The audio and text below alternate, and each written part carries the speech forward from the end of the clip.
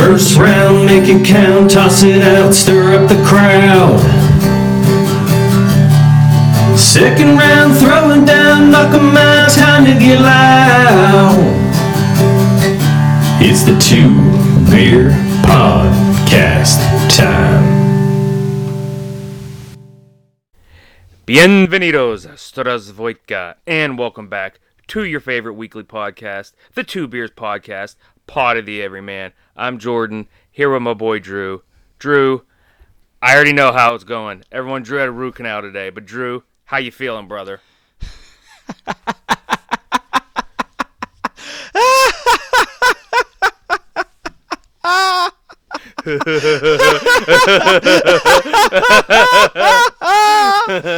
Oh, I'm still laughing from Saturday night.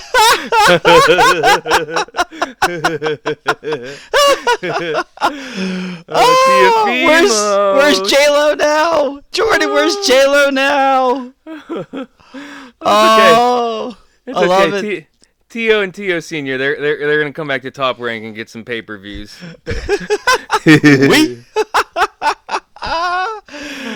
Oh, it's been fun. It's been fun. The sports karma gods are gonna kick me in the ass, but I don't care. It's been too fun. Too fun. Yes. Okay, everyone.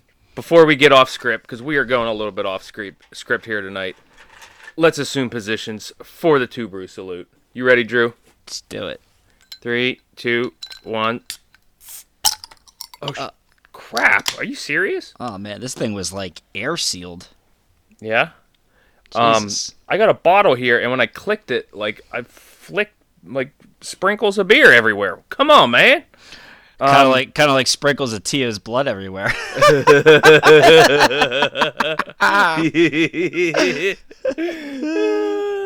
good. It's great. Okay, I got a North Coast Brewing Old Rasputin. Big old bastard. This is it's a lot of percent. Where'd it go? Where did it go? Man, just like Tio's belts, where did they go? They're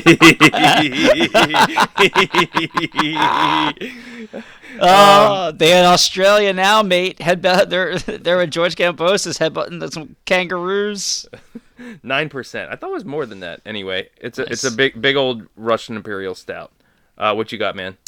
I got a first timer here from Evil Genius Brewing Co.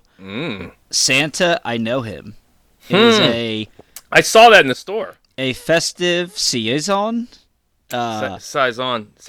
Yeah. Yeah, don't correct me. Ale with rose hips, chamomile, and black currants. Yeah, I had to kill 30 minutes because I had to drop off a prescription, an actual paper prescription, which I didn't even think they did anymore. I was like, well, I guess I'll walk to Wegmans and just check out the liquor. So I just stood in the liquor store for a half hour. Probably thought I was a bum, but let's see how this goes. Let me know. Ooh, that is tasty.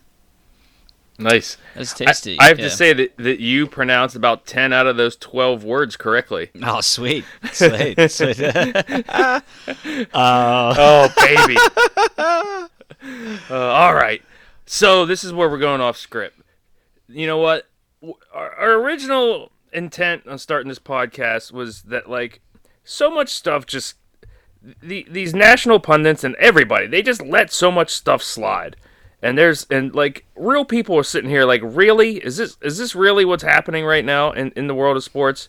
So we're starting off with a mega rant. We're going off script here. And we're going to start with none other than Mr. Media topic of conversation himself, friggin' LeBron James. And we're going to throw in Tristan Thompson. But LeBron got, that lady kicked out of the front row because Pacers game. Yeah, she said something mean to him, like, I hope your son your dies kid in a gets hit car by crash a bus or something. Like, yeah. hope your Something kid along gets hit those by a lines. bus. And then Tristan Thompson got someone kicked out because they were like, said something about Khloe Kardashian. Like, what? Yeah. You guys, this like that is the softest stuff in the world. Like, you know, if it's something racist, okay, fine, I get it. Like, get him out of there. But like, what do you think they're gonna like? are you Fans guys are from go- the fa- are you fans- from the hood? Like this is like talking trash 101. Like, yeah, I hope you get hit by a bus. Yeah, I'm gonna smack you worse than your daddy smacks your mama. Oh, like that's how it works. Like these people paid thousands of dollars for this seat. You're so fragile. You're gonna be like, get him out of here, right there. That's the one, Mister, right there. Get them out of here. Why are you even focusing on the crowd anyway? It's just kind of hilarious. But I That's brought what I up mean. I brought up one Can of you our imagine Kobe or Shaq or somebody like being like, get them out of here? No, Kobe would just drop like 50 on them and then just stare down the lady after the fact. So, And then give him like the choking symbol. yeah, like that's what, or like Reggie and stuff like that. That's what those guys would have done. So, I mean, I was saying it before, like JJ Redick used to go in college when he played for Duke, used to go to opposing gyms with like 30,000 people basically. I remember he told a story at Maryland once where like an entire section was basically telling him that, F his mom and they were gonna F his sister all night. And he Yeah, went they were and like, we're dropped- gonna gang yeah, rape your sister. like a gaggle. He a dropped gaggle. like 10 threes on him. Yeah. He scored like 40 points on them. That was it. It's like that's like all you need to do to respond. Yeah, these kids. It's just so extreme now. Yeah, with this stuff, like with the fans, like, dude, Like I said, racist stuff like that. I agree. that's out of Just line. get him out of there. But like, I hope your son gets hit by a bus. Like, okay, like some little. I mean, the girl, she was like a 24-year-old girl. Like what? Like, it's not, it is kind of silly. So it's like whatever, man. she spent her entire life savings on the seats. Yeah, but Brian, I hope your son gets hit by a bus. Oh, that's it. I will not stand for this. like if his son was there and she was saying it to his face, like I would like, hey, you're harassing my family. Get the hell out of here. But like she's yelling it she's to just him on the screaming at course. Kind of Oh silly. my gosh. Kind of silly. Charmin sauce. Charmin soft. The Tristan Thompson one's worse. It is way worse. It's way worse. It's like dude, you're dating like if you're dating a celebrity, you're married to, and people know who they are, like that's going to happen. God, it's just so stupid, man. Oh, all right. Rant number 2. That's like that's like playing pickup, like, and me going, hey Yeah. Jay, like, you know what I mean? Like if I know, like if I know you got a hot sister or something, like I'm gonna be telling you about like your hot sister, and like you're either gonna deal with it, or I'm gonna break it down and whoop your ass. Yeah, It's like- exactly. Yeah. Oh man, it's so much fun. I love 2021. All right. Second rant. Is like, or let me ask you this: have there been teams in the NBA to miss games due to like COVID spread on the team? No, they just keep Okay. they just keep Yeah. going. Yeah, exactly right. So like the NHL now has their second team to like miss all these games, the Islanders. So like, and the Islanders opened up their new arena, Yeah. and like they had to play a couple games with like a depleted roster, and then finally the NHL like let them call it off. But like their beat writers and fans and stuff are complaining on Twitter, and sorry Al, but like it's like no other sport is doing this. Like, put who you got in there healthy and go on with the season. And this is especially true with the NHL when they're letting the players go to the Winter Olympics in a few weeks or months or whatever. But like, they're on a tight schedule, so they're just the second team now is missing games. So what are they doing? Like, why? Yeah, I mean, the Sixers lost like 5 guys to COVID, and they had to keep playing. Like, nothing stops. Yeah, I don't know. That's bothering me. Third rant. Ready for this? The MLB contracts, and not in general, because like, hey, it's inflation. They're projecting 5-10 years into the future. I get it, but a couple of these people, like, I think is it Marcus Simeon? He was the shortstop for the A's, but he got signed by the Rangers for 7 years for $175 million. Like, that guy's a $175 million player. Like, what the hell? And then Javi Baez goes to the Tigers, 6 for $140. That's gonna be his batting average. Oh my 140. god. That's how many times he's gonna give the thumbs down signal to the fans. I couldn't believe he got paid after that incident. Oh my gosh! Like, what is going on? Clown show. Like, and it's like the same teams like who can actually afford to go get free agents or just keep fumbling it, so that the teams with even more money, like the Dodgers and the Yankees and the Red Sox, could just keep lapping up all the good ones. Like, it's ridiculous. Yeah, it's funny. Hey, at least the Phillies signed somebody finally. That's awesome. Who'd they sign? What is it? Kemble Kemba Walker. Oh, yeah, sure. However he said, I don't know how to pronounce it. Kluber? No, the relief pitcher from the Dodgers. Oh, okay, gotcha. All right, and stop me if you need to touch on these, but the last one I have is the match, the golf. It was good, it was fine, but one thing that was just really annoyed me was like Phil Mickelson, who was announcing it, just had like a total love fest for Bryson and hitting bombs. It was just like getting really annoying. Oh, was it? And then they started talking about this thing about like how to control your brain waves. And like, yeah. No, Drew, they go like, yeah, your brain waves, like you have like alpha, beta, theta, like, you know, you need to be in theta, and that's like a heightened state of awareness and calmness so that you can be aware and like do your best. And like Charles Barkley is like co-announcing this, and he's sitting there going, what the hell are you guys talking about? You guys are overcomplicating this. Like, no, Charles, you like, what did you do? And Charles is like, look, back when I was playing, you know, in 1993, and I had Dan Marley and KJ and all those guys, he's like, look, it was just like all I told myself was to slow my breathing, and that would slow my heart rate down. That way I could like stay calm and in the moment. And Phil's like, yeah, see, that's theta brainwaves. You were already doing it. You were just now like we're measuring it, and that's like sports science. Like, you know, it was all about sports lifting weights. Then it was sports nutrition. Now it's about like sports brainwaves and stuff. And Charles Barkley's like, guys, I gotta tell you something. That's like yoga. Yoga is just stretching, but they call it yoga so they could charge you for it. He said, analytics, that's just statistics. They gave it a fancy name so somebody's son-in-law could get a job. He's like, what you guys talking about? He's like, what? He's like, all that stuff you're talking about is ridiculous. All you gotta do is try and stay calm. So he the best line of the match with him was when he told Bryson or whatever he'd give him what $5,000 if he hit the green off the tee, and he goes, only $5,000. You must have lost a lot on the tables last night. And Barkley goes, nah, man, Oklahoma gave up the lead late today. Yeah, I was dying. I love how Charles just makes fun of his gambling. Yeah, it was either 25 or 50, quite honestly. But yeah, that was good stuff. Anyway, that's my rants to start off the podcast, coming in hot.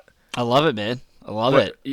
And you want to touch? We can expound on some of those later. But you I don't have any. You didn't get anything off your chest? Nah, I had my rant session. What was it, 4 or 5 pods ago when I was just taking shots after shots of tequila. So I think I'm good for now. We'll go through. Speaking of shots after shots, let's get into it. The fight that I refused to talk 2 minutes or more about last week ended up being the upset of the year. Upset of the year. Kambosos Jr. from Australia defeats Teofimo Lopez. Yo, bro, we don't gotta watch no tape on this guy. What's this guy gonna do? We gonna pitter-patter us with his punches? We're gonna murder this guy. Gonna be out one round.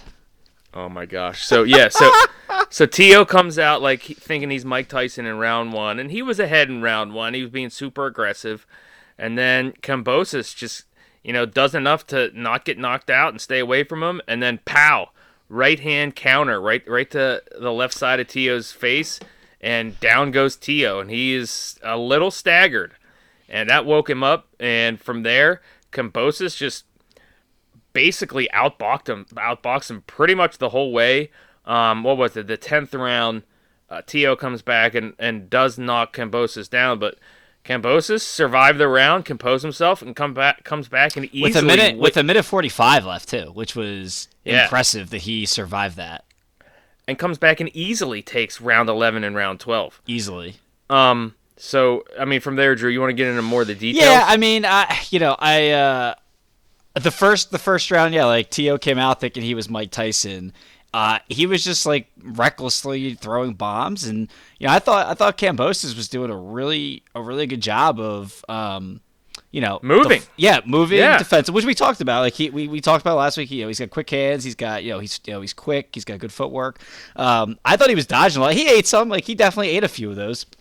Yeah. But, he was dodging out of the way, and he was countering. Like, he was countering using the check hook early.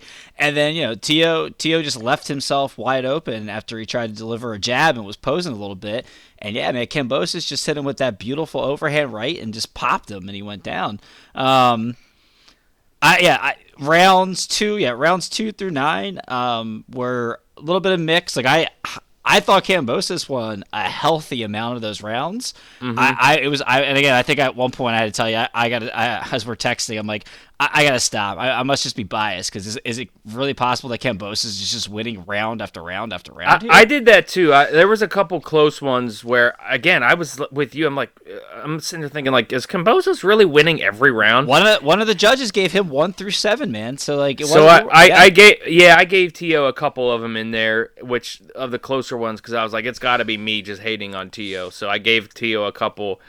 So I was doing the live cards, which I eventually ended up just butchering, just because I was just not ready for it to go past like 5. I think you ended up getting the score right, even though you messed it up in the middle. I think so. Because I went back and tried to add. I'm like, how'd this fucking guy do this wrong? And then somehow you ended up with the right score based on your rounds at the end, even though it was messed up in the middle. Yeah, so it all just worked out for you. I had it anywhere between. I either had it a draw or Kambosos by 1. Yeah. I thought Kambosos by 2 was also fair. Yeah, and he like in the 10th. So like I got worried in the 9th because Kambosos, who he was not afraid to exchange with Tio, but he was doing it in a very methodical way, rounds 1 through 8. Again, with his defense, with counter punches, he would, when Tio would come in and miss, and then George would come in and hit him with some combinations to make him, to just start beating the hell out of his face. And then in the 9th, he said it in a couple of interviews that I've listened to, that he just kind of let his emotions get the better of him. He was feeding into the crowd.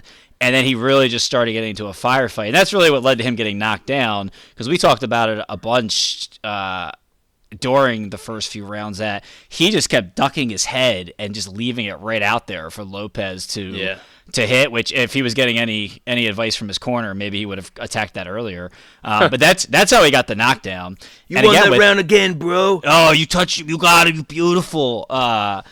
Stay patient. Why don't you knock this guy out? Get him out of here. Oh, we're not done with that. And with a minute 45 left, Atlas made up. I was listening to the Atlas podcast. He brought up a great point. He's like, instead of going to the body and being a killer like some of the greats do, he just was searching for headshots, and it allowed Kambosos to kind of regroup himself and survive the round. And then in 11 and 12, I don't know how anybody could have judged the 12th for Teofimo. I had a lot of people in a lot of the podcasts I listened to thought that 12 was a swing round.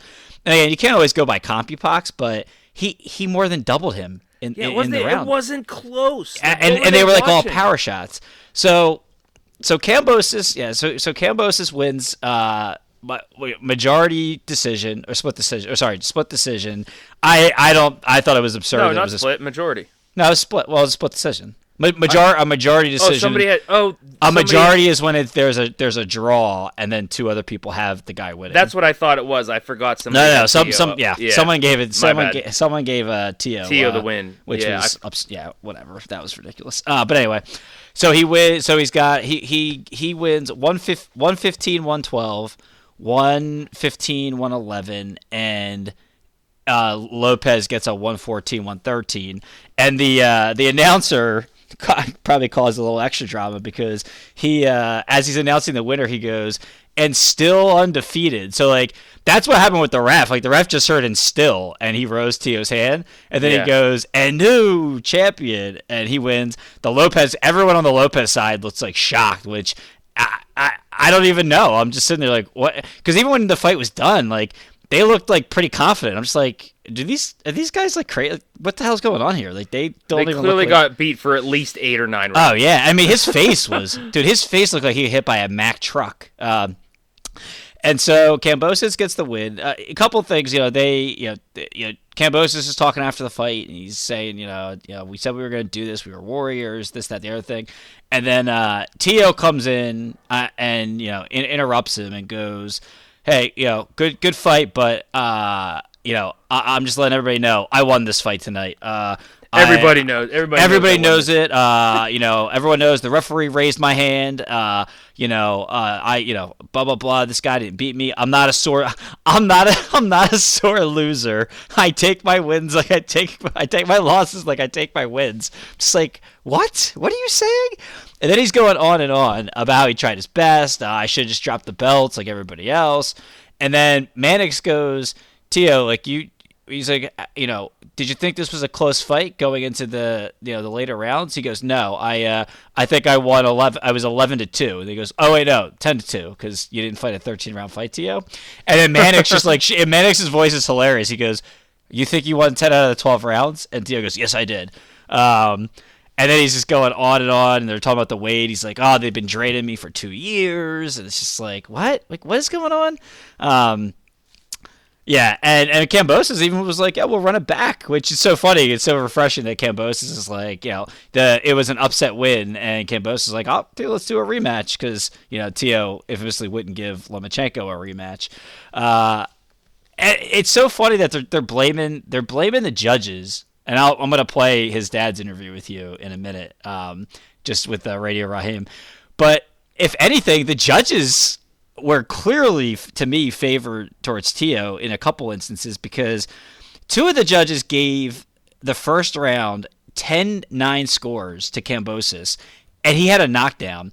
And listen, I get that, like, if somebody's completely dominant, then you can get a 10-8 round without a knockdown, which obviously these 2 people were going to give Tio. I thought that was a joke. Like, to me, like, when a guy's coming out with reckless abandonment, throwing haymakers, that doesn't lead to you being dominant in the round. Like, Kambosos wasn't just getting, like, pummeled. He was, again, for round 1 to be 10-8, it has to be more than what it was, in my opinion. Oh, I disagree. And then I'm agreeing with you. Oh, okay, yeah. I just thought that was that was not a 10-8 first round. He only got 8 more punches than him. Like, I know, like a first round to be 10-8 with no knockdown has to be absurd. Has to be like 15-1. And everyone kept saying, "Oh, his knockdown was a flash knockdown." Blah blah. I'm like, dude, my ass. He hit him with a clean right hand and knocked him down. Like on count 2 or 3, I wasn't sure that Tio was all there. It looked like he didn't. Wobbling. Yeah, I don't think he was hurt necessarily, but he definitely buzzed him. Oh, he was buzzed, yeah. And like that's just to me, a flash knockdown would have been the end of, right as the bell rang when Kambosos like slipped and then Tio pushed him to the ground. Had like Kambosos been slipping and Tio hit him, and then they counted that as, like, to me that's a flash knockdown. Not you left your chin exposed and the dude just clean clocked you in the chin. Like that. I thought that was ridiculous. Anyone's justifying that 10-9. And then 2 of the judges gave Teofimo the 12th. He got outlanded. Don't, like, I can't believe it. Like, when you look at the CompuBox there? Yeah, dude, he outlanded Tio 26-9 in the 12th round, and bro, 24 of his 26 punches were power shots. and 2 judges gave Tio him the 12th. I don't understand it. Like, and people thought that was close. Like, even some of one of the DAZN guys was like, "Oh yeah, I thought the 12th round could have gone either way." I'm like, what were you watching? On what planet? Dude, I thought that was crazy, and the fact that they were blaming the judges, I'm just like, well, first of all, it was hilariously ironic because all they did was give Lomachenko shit for stuff after the fight, and then these guys were they took what Loma did and took it to like the 12th power, man. It was it was something.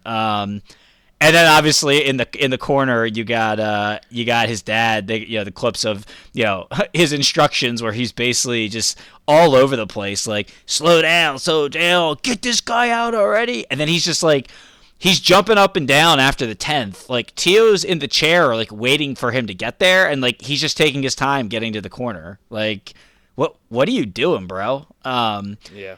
Which just leads me to believe I think he literally just thinks all he has to do is put on a charade that they have this confidence that they're winning every round and that they're going to win every round. Yeah, like guess what? There's actual fans in the stadium. Like Yeah. when you fought Loma and there was no fans and you just yelled the whole time and influenced the judges, like you weren't gonna do that this time. Yeah, and like this whole we were touching him all the time. Like, dude, just like tapping arms doesn't get you, which is what we talked about in the Loma fight, where like a lot of his punches in those first 7, he's just hitting arms. Like he's not getting through anywhere. Let's play a fun game. I'm gonna, because I know we're going long here, but I'm gonna play some of this interview and stop it and get your thoughts because you haven't heard it yet. You ready? Okay. Yep. So this is Teofimo Sr. right after the fight in the lobby with Radio Raheem at Seconds Out on YouTube. All right. Raheem here with Teofimo Lopez Sr. I know as a trainer and a father, it's always tough to watch your son take a loss, especially his first loss. How did you feel in the corner when that decision was read, a split decision for Kamboza? Man, listen, man. You saw me in every round jumping up and down and telling my son, you got that. You got that. You got that. You got that. You can't win a fight if you're not staying busy. My son was touching him every second. It's just the way it is, man. You know what I'm saying? He was coming up too fast, too strong. Making a lot of noise, and and things happen. You know what I'm saying? Things happen. But we strong. What? We got the. So. What? So this is, which is hilarious because so you can't win you can't win a fight without staying busy. Joe, you know how many punches Teofimo Lopez threw in this fight? Yes. Because I just pulled up the CompuBox. He threw 281 punches. Oh wait, no, that's no. You're looking at body shots or power 500, punches. 565. And how many did Kambosas throw? 739. So like, what are you talking about? Kambosas was the way busier fighter. Yeah. What? So right away it's just like what, and the again, like you saw me telling my son, you got this. You got like what. You saw me jumping up and down. I was like, happy. What does that have to do with anything? All right, let's keep going. He's a people's champ. So we're gonna be selling out arenas. This didn't hurt us at all, man. It just made us better. Better. The whole world knows about this. The whole world's gonna be talking about this for weeks. Sure are. What? Do you feel like the Hold on. layoff, continuing to push the fight, had anything to do with that? Don't talk to me like that, man. What? Everybody knows he won it. He won that fight. Everybody knows that. You know what I'm saying? I had it 10-2, 9-3. Everybody was just upset. They booed the decision in the Madison Square Garden. They So booed we just gotta you keep when on you said living you won 10-2. and do big fights and selling out arenas like we did tonight. And we sold out the Madison Square Garden on vaccination time. You know what I'm saying? When you What? you gotta be vaccinated to get inside. What? So first off, you pal. mean the theater, the Hulu theater? After they changed the date 7 times, So first off, and all the other sellouts of every other sporting event don't count. when you had an actual arena down in Miami, you couldn't sell a ticket, so Triller had to move Triller had to move the fight because they were afraid of Floyd Mayweather. And then you didn't even sell out the Hulu. I love how it's like we just sold out. You were fighting Hulu, bro. You were fighting Hulu. Oh wait, dude, this is it's so good. At the end of the night, the whole arena was upset at what happened. They were booing your son. And I don't blame my son for nothing. We've been at this weight for 8 years at 135, and it's time to move up. You know what I'm saying? It's time to go up to the 140, and this bullshit loss, because it's a bullshit loss, and I should have never fought with the Zone.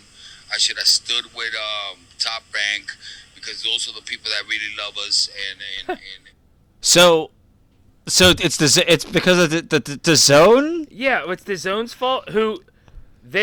Triller couldn't give you a fight in like 9 months, and the Zone made it happen in like 5 weeks. So I guess their take there is that, well, first of all, Kambosos isn't even on the DAZN, like he's not rep by Eddie Hearn and those guys. They just won the purse bid. I don't know if he's alluding to the fact that like they talk shit about Devin and maybe that. I don't understand, because if anything, DAZN would have wanted Lopez to win, because Lopez Haney is a much bigger fight. Right. Than Kambosos. This is just so Kambosos good. Anybody. Dude, this is a Top Rank when they love us. Hold on. And you learn from your mistakes, you know what I'm saying? So we go back with Top Rank and 2 pay-per-view fights next year. Pay-per-view. And then an How much you ESPN charging? fight. I mean, everybody know what happened, okay? When you say 2 fights next year, do you intend to rematch and have Lopez an opportunity to reclaim these titles? No rematch, man. My mistake was leaving my son at 135 so long, you know what I'm saying? Because in this game, you got to knock everybody out. If you don't knock them out, this is what happens, you know. It was a complete robbery. What are you saying? We dictated What? the fight from the beginning, aggressively, taking all those points. Everybody Oh my in gosh. the world knows what happened. Everybody's saying that he won. Nobody's saying that. You know what I'm saying? The whole arena saw it, and it was just disgusting. You know, I could not believe You're what disgusting. they just did to us. But you know what? They just stained us. But looking forward, I love this. Oh, where does Lopez go? If not at 135, We're gonna go up to 140. Get a fight in February, and then fight Josh Taylor in the springtime. Yeah, right. We're still gonna do what we said we was gonna do. This doesn't change why anything. is Josh Taylor gonna fight you in the Josh spring? Taylor's not going to Judge fight you. decisions because they could be compromised the same way they compromised us in the Olympics. You know what I'm saying? Everything could be bought. You know, only that's thing- why I teach my boy, you got to take them out. If you don't take them out, they could touch it. They could do something to us. You know, I'm happy. He's happy. We all happy. You know Yeah. why? Because His left eye looked real happy. no matter how a loss comes, Raheem's face is hilarious. He's just like trying to keep a straight What's the first thing you face. say to him? It doesn't matter what I'm going to say to him. I think he did a great job tonight. Every round, I was happy. I was motivating him. And, Getting his ass kicked every round. And I would go inside. I would say, yo, you got that one. You got that one. What You does got that mean? It was like, to me, he won unanimous. But you can put it at 10-2, 9-3, you know, because of the Lord. knockdown. And he just slipped. It was like He a slipped. flash knockdown, you know what I'm saying? But He slipped. there's no way this kid beat us, you know what I'm saying? So we're gonna move on to better things, Th- bigger there's no fights, way you he be- know? And The only this thing not gonna slipping is stain this my man's son. It's gonna cognitive stain him because abilities. Now Hold on. we can't say we're better than Floyd Mayweather because now Floyd's gonna say we got that, you know what I'm saying? We got What? that loss, you know? I'm gonna stop it there. T- Why is he? Tio Senior thought that they were going to chase down Floyd Mayweather. That's what he's always saying. We're gonna be better than Floyd. He's like, they just saved us because now we can't say we better than Floyd. Like, because Floyd will say we have the law. You think Floyd Mayweather gives a shit about you? Oh, my lord. Oh. The only So thing that's Floyd did, so the only delusional. thing Floyd cares about is when you guys dared him not to touch your fight weekend, and he basically said, "Oh yeah," and he put it on the fight weekend, and they had to move their fight. Dude, this That's dude. like me. I feel like that's like me, like two scenarios, like what, like trying to justify all my losses in fantasy football, and I'm like, yeah, you know, like everyone knows I should have picked that guy up off waivers, you know, and then if I had him in my lineup, you know, and then this guy, he did this over here, his kicker got like 20 points. That, or like to your boss, like you're trying to justify, like you need like a raise or a bonus, and it's like everybody knows I was a lead on that project, you know, like everybody knows. Meanwhile, you just didn't do shit. Like, come on. Dude, it's Oh, Lord. that interview, I almost like question whether this dude was like drunk during the fight, because I'm just like, what are Yeah, you well, that's what I was about to interject. The only thing compromised was his blood alcohol level. Dear Lord. like, just so bad? Like, I don't get it.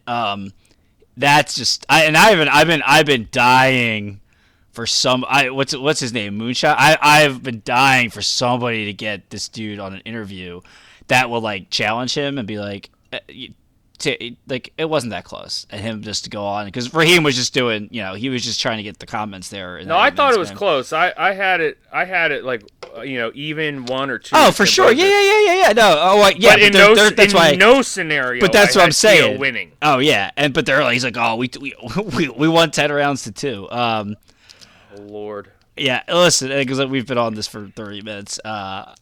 Because it's hilarious. Here's what I think Lopez needs to do, because I do think Lopez is a good fighter. I think he needs to watch the fight once. I think he was concussed, to be honest with you, because Kambosos really did just beat the shit out of him. I think you're right. And Kambosos has said it too. He thinks he was concussed, and that's kind of what led to after the fight. But I think once he takes a little breather, I think he needs to go back and watch the fight, really assess it honestly. And then he needs to, talk to somebody. I don't think he has it in him. I don't think he has it in him. Well, that's what I'm saying. Well, this will show, I think, how successful he'll be going forward. I think he needs to be honest. If he honestly thinks that he won that fight 10-2, he's fucked. But even more, if he does watch it and realizes, you know what, I lost that fight. Like, I lost the fight. I didn't do enough. He beat me.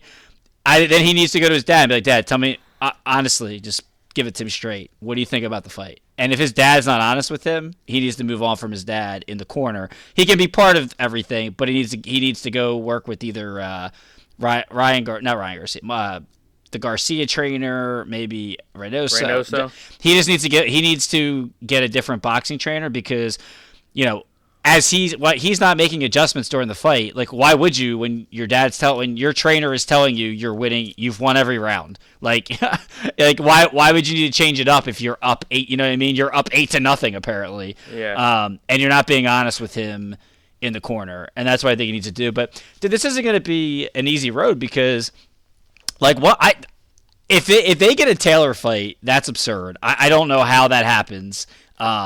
In the spring, he's going to have to fight Taylor. What's that? It's a lose-lose for Josh Taylor. Yeah, why would he fight him? Man. So like he's like, people were saying, oh, he should fight Zepeda, who just won that fight a couple of weeks ago. Yeah. Zepeda I had watched one of his YouTube videos. He's like, he can fight me. He's getting in the back of the line. He's like, I'm in the front of the line. That kid's in the back. He's got to work his way up at 140. So like, he's got to get through like Zepeda, Jose Vermick. He's not being given any free ride at 140 after what just happened. So it'll be interesting to see. I'd love to see him and Ramirez go at it. Yeah, that'd be a good fight. Yeah, it really would be. So we'll see. We'll see how it goes. Again, I think they just, he needs to reevaluate. I said it last week. Like, the dad just needs to not be just a constant like drain on everybody. Because Teddy was saying it on his podcast. Like, who knows? Maybe all that nonsense that people hear his father, that the judges, like, not that they the right man won the fight, but in New York, right, in T.O.'s hometown, maybe they lean towards him more in rounds that he really didn't win, if they didn't feel a certain way about things. But he needs to stop the nonsense, and they just need to get back to basics. But never has a career been so mismanaged in a short amount of time here as T.O., who was on the top of the boxing world and now is just become a laughing stock in 13 months. It's just insane, man. It's so insane. Such a difference between our man Kenny Porter, who we love, versus T.O. Senior, who's just a joke. and I was having we had a lot of Twitter exchange on Saturday night, morning, Sunday, with a lot of people, and someone brought up a point where they said they thought that the Porter fight and this fight was a good example of why dads shouldn't be trainers. And I kind of responded. I was like, I don't really agree with your point there with who you're talking about. I think the comparison between the two is, you see how one guy handles himself when his corner is honest with him, and you see how another guy handles himself when his corner's not honest with him. Yes, so exactly. I think that's a better comparison where you look at the father-son trainers Yep. and how they respond. So we'll see what's next for Lopez. Again, they're saying he's fighting in February. Dude, that cut was bad. I don't know how he's fighting again in February. No. If that actually happened. Like, No, again, he's that's a mistake. Like, if you're just trying to get a quick payday, because again, you're not getting Josh Taylor in the spring. If that happens, we may end the podcast because there is nothing right with the world if that happens. So it's like, why rush back? When you're still banged up and you got a bad cut, and I think that might be the same eye he got cut against Loma. Like, now that scar tissue is going to keep building and building and going to become a problem in your career. Like, he needs to get right. Yeah. Agreed. Um, Okay. Was there something else you wanted to say? Well, I was going to, not on that fight, but I was going to say then real quick, we had Fulton Figueroa, 122 unified fight on Saturday, which, perfect timing because that came on right after the Tio fight. We talked about it, bro. I have no idea how you score these lighter weights. Impossible to score. Outside of Inoue, who nobody can touch him, and he just knocks everybody out. Like, Fulton, I'm watching the fight, and like both guys are just throwing tons of punches. They both look like they're connecting. I had no idea. Like, when I was scoring it, I'm like, I don't know. Maybe this guy, maybe that guy. At the end, I had it 115, 114 Figueroa, but I just based that on. I just thought Figueroa was getting more body shots in, and it looked like he hurt Fulton 2 or 3 times during the fight. So that was just my differentiator. I'm like, he's doing some work. I mean, Fulton's a good boxer, has footwork and defense, but he didn't use any of it. When he did, Figueroa struggled to get him, and that's what everyone was going on about, how great of a fight it was, and I'm texting you, and I'm like, or maybe we were on the phone at that point because we were just in shock about Kambosos. But I'm just like, Drew, like, there's no footwork, there's no head movement. They're just standing there, forehead to forehead, just throwing. Which you would expect, like, out of shape heavyweights to do, not like guys who are quick at 122. And it was just like, what are they doing? It was so strange, but people loved it, and so that so people loved it. There was a lot of punches. Fulton gets this. Fulton was the decision I was thinking about. That was a majority. It was a majority. Right, Yeah, the majority. Yeah. That's where I got my wires crossed. But hey, speaking of Twitter interactions, we had that after we were putting our loving on Kambosos, we got that Australian nude model tweeting at us, Scarlett Morgan. That was out of the blue. Yeah. That was that my tweet or your tweet? I think it was yours, the one you put out there. All right, that makes sense. Roll Tide. Anyway, but yeah, Fulton Figueroa, like, Fulton gets a decision. I'm not gonna argue it. Whatever, I don't know. I get it. Like, he landed more effective, efficient shots, and Figueroa. But they had him winning what? 116, 112. So that was too many rounds. Well, it's really only 2 rounds. 2 more rounds. Yeah. When you with no knockdowns, this is kind of how the points shake out. Yeah, strange. Yeah, and then after the fight, but that's just if Figueroa was pissed and saying he got robbed and all this stuff after the fight, and Fulton was like, "Yeah, it was a close fight. Let's run it back." And Figueroa was like, "Oh, well, I'm moving up." Yeah, we'll run it back, but I'm gonna move up. Yeah, and Fulton's like, "Well, let's do it again." He's like, It's like, all right, so get out of here, bro. Like, the guy's literally saying we'll have a rematch, and you're like, "Oh, no, I'm good." It's like, all right. I do want to see Inoue Fulton, though. I just want to see Inoue anybody. I'm just excited. Well, I don't think there's anybody left at 118 that can challenge Inoue. So at least Fulton, moving up in weight, maybe that's a little bit of a difference. So yeah, okay. And then fun night, man. Fun night in boxing on Saturday. Yeah, it was crazy. Then getting into this weekend real quick. I think it's kind of a big fight myself. It's a huge fight. Huge. Yeah, Devin Haney versus Jojo Diaz. For the one of the fake WBC titles. Yeah, 135. Devin Haney, he fought Linares last time and almost pitched a shutout, and then, like, towards the last couple rounds, Linares kind of caught him right at the end of the 10th round. Yeah, buzzed him in those last couple rounds, and Haney kind of stumbled his way, kind of clutched and grappled his way to victory, which everyone was giving him crap for, but you and I were like, yeah, well, if you get buzzed and you're up 10-0 or 9-0 or whatever, like, yeah, grapple your way for the last 2 rounds. Yeah. It makes sense. Like, yeah, like, that's good. That's smart. So, Like so he has his whatever email belt, and then Jojo Diaz, who at times we have not liked, but I've kind of come around on him just because like he's stepping in for people, like he's taking all the big fights. So here he is again taking on Devin Haney for his belt, and he does not look like he has any kind of crazy hair this week like he usually does. Looks serious. Yeah, I'm excited, but it's Saturday. I'm scheduled to actually be out on the town Saturday, which is odd for me, but Yeah. And well, to go and I'll just go to the tail of the tape here. We got Haney, who's 23 years old.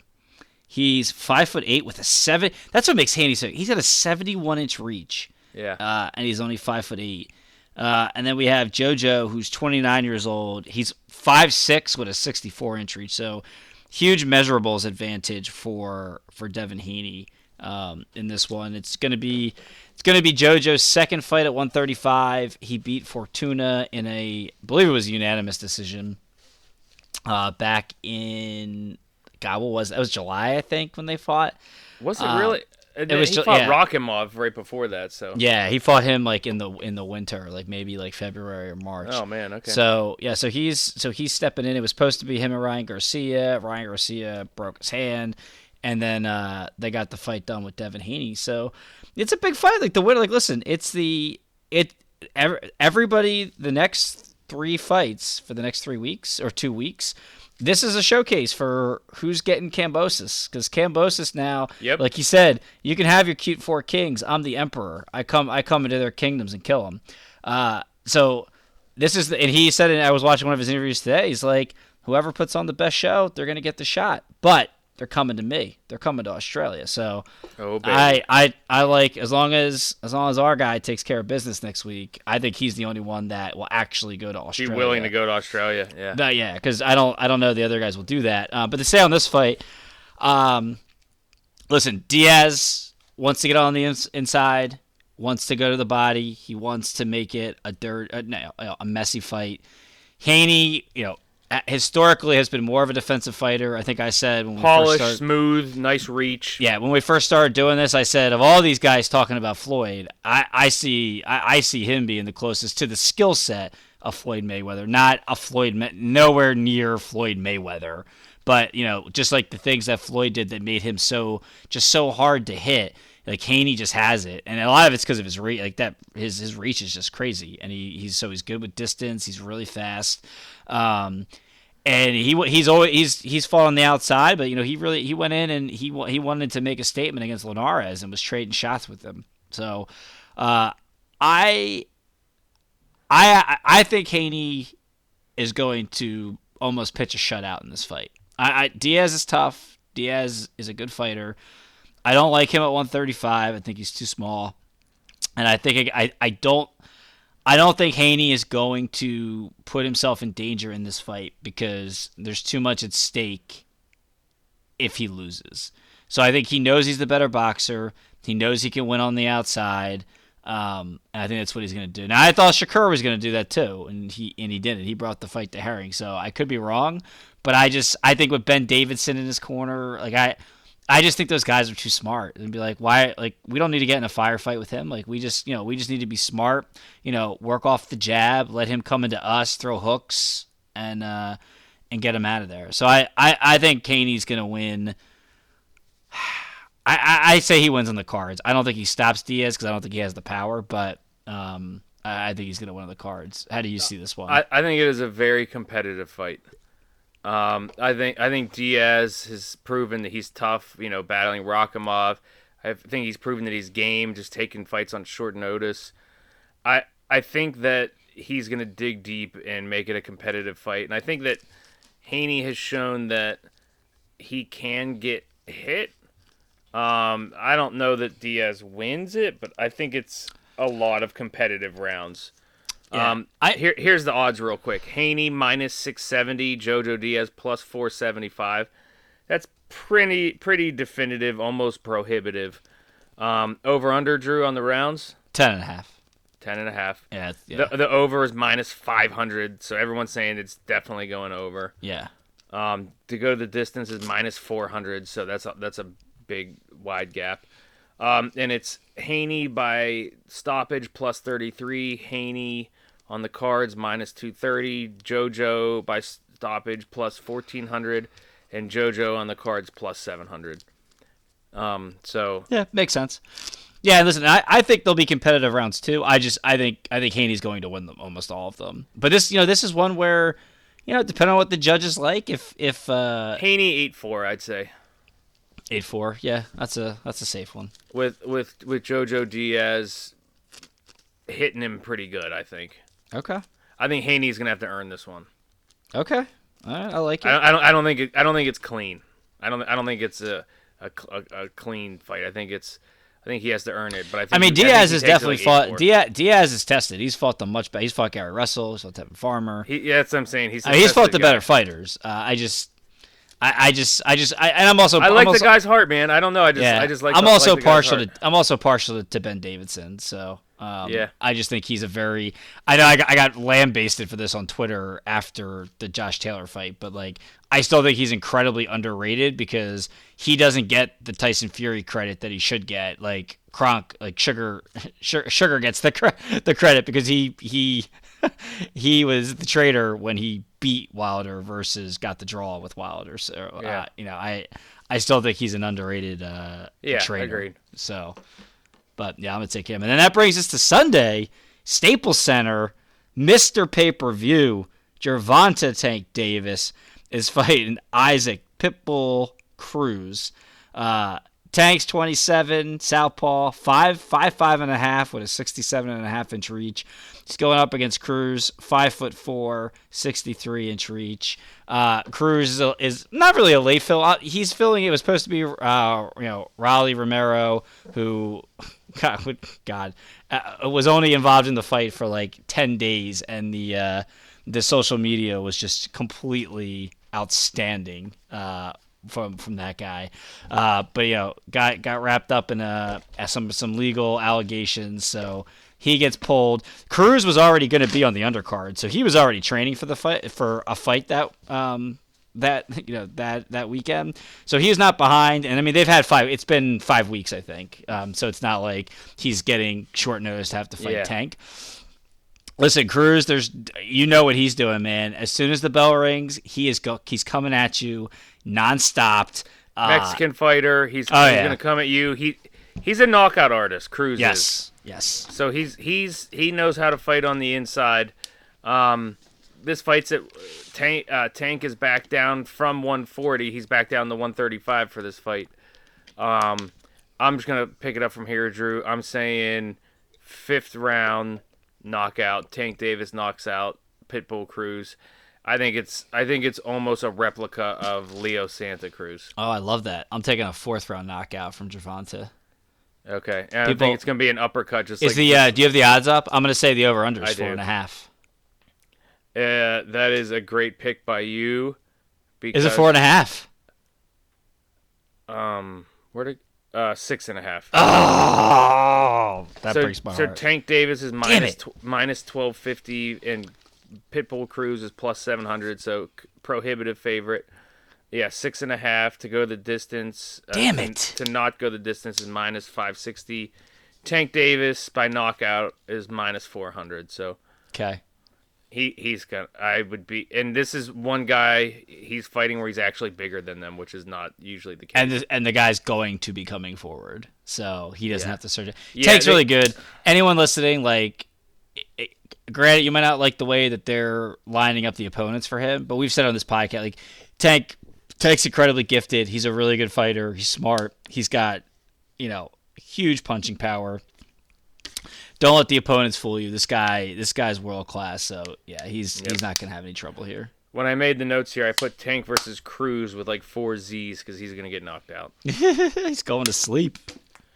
All right, lot of boxing now. Mind you, I did do my rant till 12 minutes, so this has been 40 minutes of boxing. But it was worth it. It was so much fun. And speaking of my rant, I talked about the contracts in MLB. As we were talking boxing here, come across the ticker. MLB owners vote to trigger the lockout.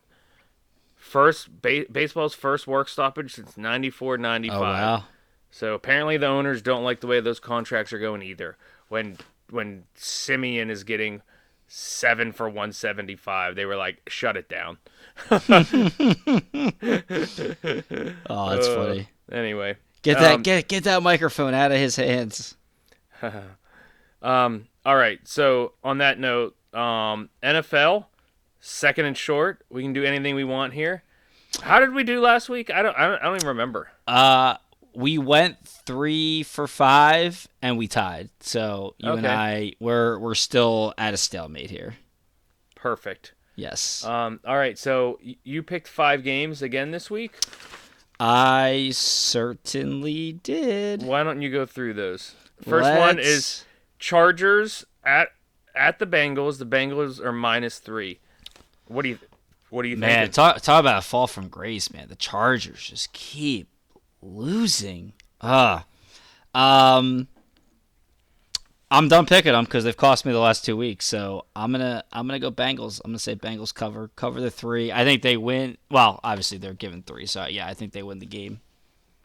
Yeah, I have Bengals too. I thought you were going to pick Chargers again. So. I mean, fool me once, shame on me. Fool me 3 times, take it up the you know what. So yeah, well, that is the saying. So the second game I picked is kind of interesting because they're both dog shit teams, but 4-7, 5-7. Right now, like you're still kind of alive for that 7 seed. Yeah, that extra week. The Giants go to Miami, and I also like this game because you got 2 quarterbacks where like the franchises you think they're all in on them, but you don't really know. Like, are they going to be there next year? So I think this is an intriguing game.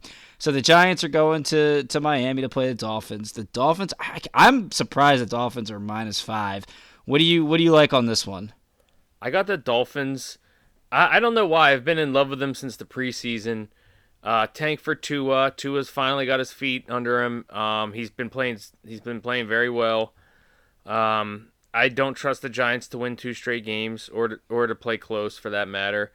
I don't know, man. The Dolphins just been like they've just been getting better. They're one of the few teams in the NFL that's actually been getting better every week. And they're up to 5-7 now. So I'm gonna take Dolphins. Yeah, I'm going to take the Dolphins too. 5's a lot. 5's a lot for a bad team to be given, but yeah, I like Tua. I think they've been getting right. And again, I mean, he missed a lot of games early in the season. For the Giants, if Saquon Barkley like had found his stride, I'd be like, oh, okay, give me the Giants. But like Saquon has been sucky, and their play calling is just atrocious. Like it's just, it's nothing so about what they're doing is like good. Yeah, it's so bad. Like which Eagles, means that they're going to win this game now. The Eagles turned the ball over 4 times on Sunday, and the Giants still almost lost that game. Like, it just shows how bad they are. So, yeah, I like the Dolphins.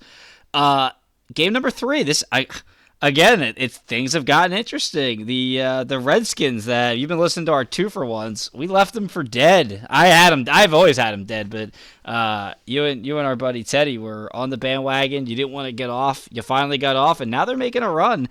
They're 5-6. They're going on the road to Vegas to play the Raiders, who are 6-5. Every game for every AFC West team is important now because the Chiefs look like they're up, and the monster's been awoken. They are getting 2.5 points. What do you like? Well, I can't believe I'm going to say this, but I'm going to take the football team, Washington, just because I think the Raiders should win easily, but I don't want to pick the Raiders. You know why? Because every time I pick the Raiders and they lose, I get pissed off. So I ain't taking the Raiders. That's it. That's my whole analysis. I'm going with Washington. I'm taking the football team as well because what have I been saying for weeks? The Raiders are trash, and now Waller's out again. So, God, what a bust that was this year, Darren Waller. Oh, dumpster fire.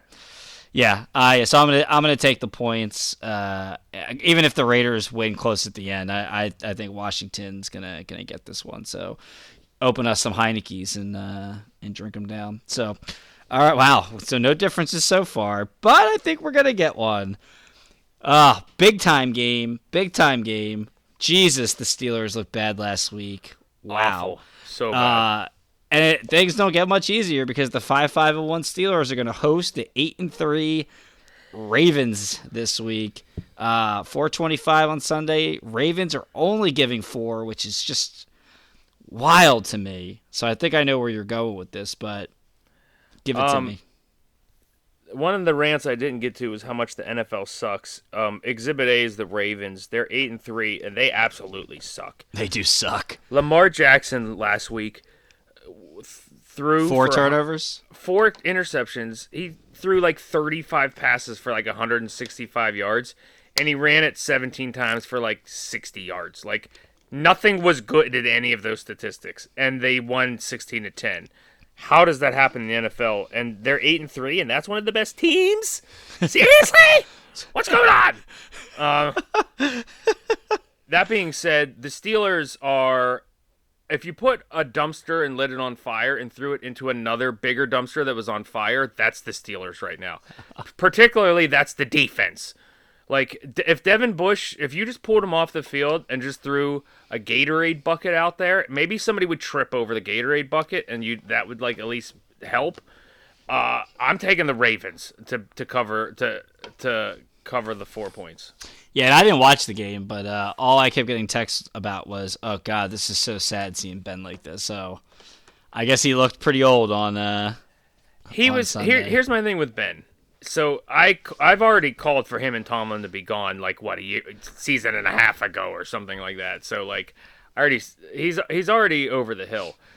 But like for everyone to say like this is all Ben's fault, the offensive line can't block for longer than 2 seconds, and his receivers aren't good enough to get separation within 2 seconds. But that's just because they're not playing music during practice. True. If Mike Tomlin let them dance and play music during practice, then maybe Chase Claypool could actually get separation. But in the meantime, Ben Roethlisberger has no time to throw the ball, and he's throwing it to all covered receivers. So, like, and these guys, like Chase Claypool, he's trying to throw Chase Claypool a back shoulder throw, and Claypool's just, like, running down the field like a wandering child, just wandering down the field. Like, so, like, Big Ben has been sucking, like, no doubt. But, like, if you watch a Steelers game and you're like, oh wow, like if this quarterback was playing better, like they would lose by 20 instead of 40. Anyway, that's He's got 2 balls left to drop on the putting green. on the putting green. So who you got? I'm gonna take the Ravens. Yeah, no doubt. It's more the injuries for me with the Steelers. Well, the thing is, you're wondering where that line's coming from, except for the Ravens suck, and every game they've played has been close. So, like, I guess that's where that's coming from. Yes. Now, an actual good game. Finally, a good game. Monday night, Patriots at the Bills. Oh yeah, for division the supremacy. first place Patriots. Oh my God, 8-4. Against the 7-4 Bills. Bills are given 2.5. Oh, I thought it was in New England. No, That's right. I thought Teddy said we were going to Foxborough. Nope. What do you got, Broham? I am taking the Bills. I like it. I a little bit hate myself because my Patriots hate has been a little bit overcooked, and they've definitely earned everything they got, and they've been playing awesome. I just think talent-wise, the Bills have more talent, and I feel like staring a good opponent in the face is going to wake them up, and so I think they'll cover the 2.5. But excuse me, could be totally wrong, but that's how I'm thinking there.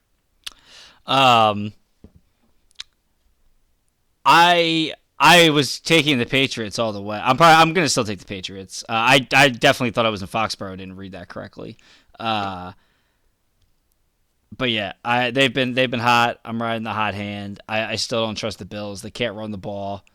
Beating the Jameis-less, Kamara-less, crab-legless Saints 40 to nothing. It's not gonna fool me on the Bills here where they are. So I'm gonna take the Pats. So we'll have one different game this week. Yeah, interesting. Yeah. Well, too bad we're still not in the guillotine, because we would have been probably crushing it this week. I agree. Ugh, still breaks my heart. All Anakin. by myself. Anakin, you're breaking my heart. Okay. NBA catch and shoot. All I wanted to throw to you this week was the LeBron nonsense.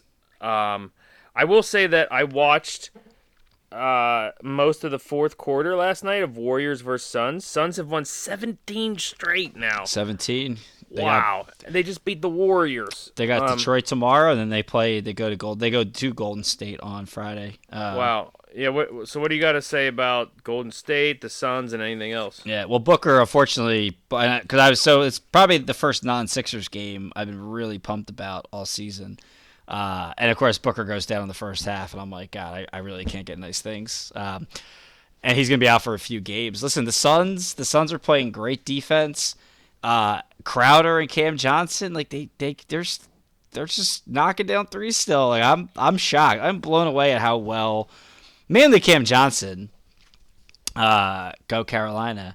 How he's playing, but Crowder's been good too. And about Bridges, Steph Curry went 4 for 21 last night, and Bridges made his life a nightmare.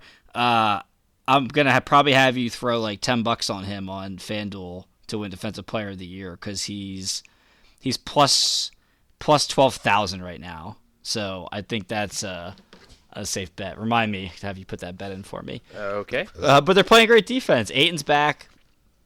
He's starting to get back into form from his playoff run, and Chris Paul's playing excellent. The only thing that you have to worry about with the Suns now, same thing we talked about last year, when they get to the playoffs, is Chris Paul going to be healthy? Because I don't know what it is. 5 of the last 7 years he hasn't been, and that's why his teams haven't won. So that's where we'll go with Phoenix. The Warriors, I mean, they were, they're still 18-3. They've got the best point differential in the league still at 12.6 points a game by their winning differential. Poole's been awesome. Steph's been awesome. Draymond, I still think, two-way Wiggins has been good, but Draymond actually coming into the season from game one focused and playing at, mid-season form has really helped them a lot. Because last year I didn't think he even started playing hard until like late February, March, which is what I thought really set them back. So, and Klay Thompson's playing in the G League now. Him and what's his face, James Wiseman. It's gonna be the greatest G League team of all time. Oh yeah. They're coming back, man. So I'm excited to see what happens when Klay comes back. You were on the money with the War. I think I had them 4th in the West. Again, I hedged because I was like, I got to see Klay. Like, I got to see what this guy looks like after not playing basketball for 2 years. But you didn't hold back, so kudos to you for being on that Warriors bandwagon and rolling. But a couple other thoughts. I thought I was crazy when I picked them at the beginning of the year, but the Timberwolves, they've been on a little run lately. They're a 500 ball Anthony club. Edwards. Yeah, I watched him live on Saturday, and he did this windmill dunk on a fast break. Jesus, man, he is super athletic. Who else did I have? But yeah, they're catching on a little bit. Well, LeBron's out, and he's in health and safety protocols now, so he's going to miss 10 games. It's a big stretch for the Lakers. See, there's no excuse here for Westbrook and Davis not to be able to keep the ship afloat for the next 10 days without LeBron. I think it's gonna be pretty telling for 10 days. What? So they're gonna play like 2 games? That is kind of funny. I think they'll play 4 games, which is pretty wild. That's where we are in the NBA. But that's all they're going to play. And then the other big story, obviously, Kemba Walker's getting shut down by the Knicks for the near future. So my hesitation on having the Knicks high up in the East this year at our preview show was that exact reason. Like, if I'm not getting 60 games out of Kemba Walker, where am I going late in games? What am I doing? So it looks like the New York Kemba love story, your boy Kemba Walker, Jo, is coming close to an end. We'll always have the Big East. We will always have the Big East, my man. And last point, the Nets. Anybody that thinks the Nets don't need Kyrie because they're 15-6, I don't think the Nets have even beat a good team yet. They lost to Phoenix. They've gotten destroyed by Golden State. You can really see when they play good teams the gap that's there when they don't have Kyrie because of the hole that they can't fill with him. So, who he was at, and he was at the Seton Hall game tonight, by the way. Oh, cool. That's good. Yeah. So that's all I got. All right. Well, that was an Allen Iverson volume shooting effort by you, but you kept it moving. That was good. I felt like I had I felt like I had more, and I just I felt like I had 10. I felt like I had 10 out of 12 there. Some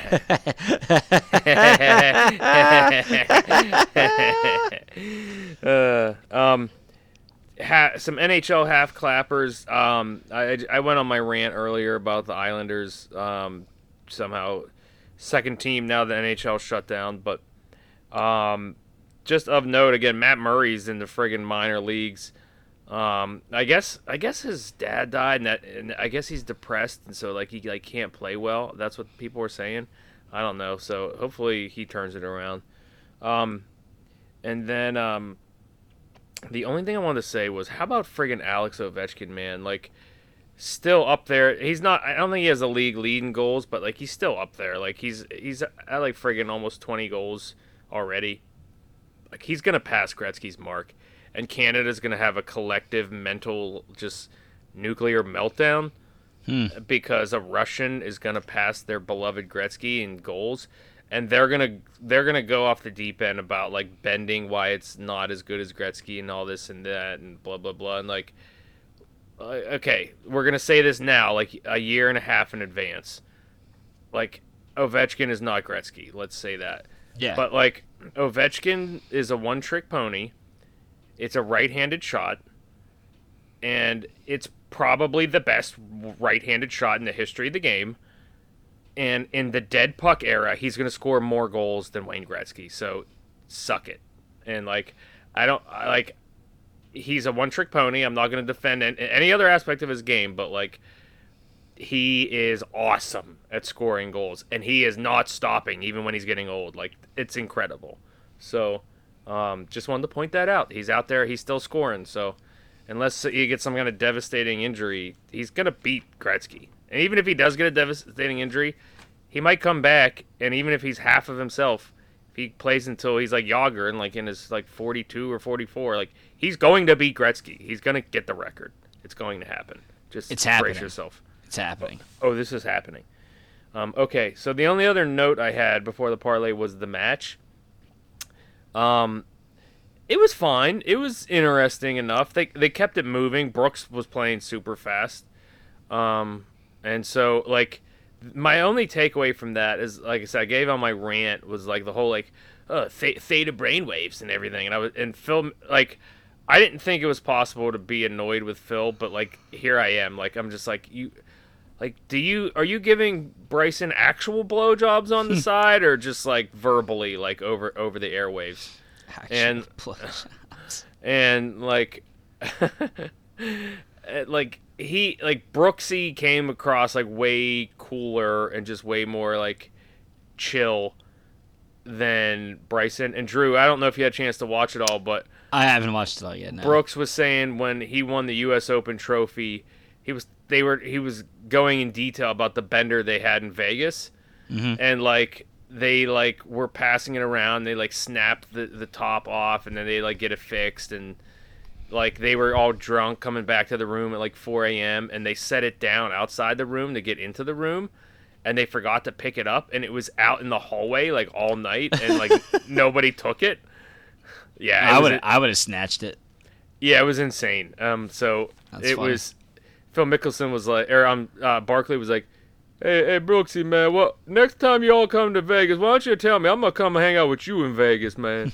So it was pretty hilarious. That is funny. Yeah, but that's all. And Koepka won, right? Yeah, he smoked him. Absolutely smoked him. So Mickelson picked Bryson to win 2-1. So when Koepka was smoking him, he goes, "Hey Phil, you sticking with your prediction or what?" So that was pretty funny. It's great. Love it. Yeah. but that's all I got in the match. It was a good rivalry. And then the parlay. We had the Turkey Day parlay last week. That did not go our way.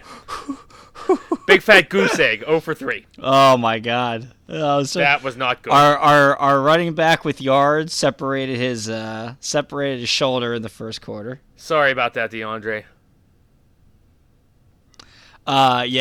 Cowboys got absolutely embarrassed. I mean, they lost in overtime, but it was an embarrassment.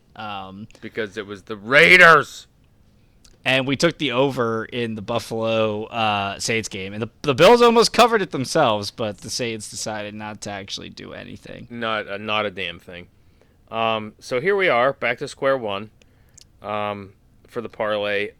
This Saturday night, I'm going to go back to my overs on the hockey game. Home, channel my inner home Swami. I'm going to go Blackhawks Rangers over. I don't know what the over is yet, but it's 8 p.m. Saturday night. It's a Saturday night special. Blackhawks Rangers over. What you got, Drew? I'm going two. Doing two of them. Oh, yes. Tank Davis by knockout.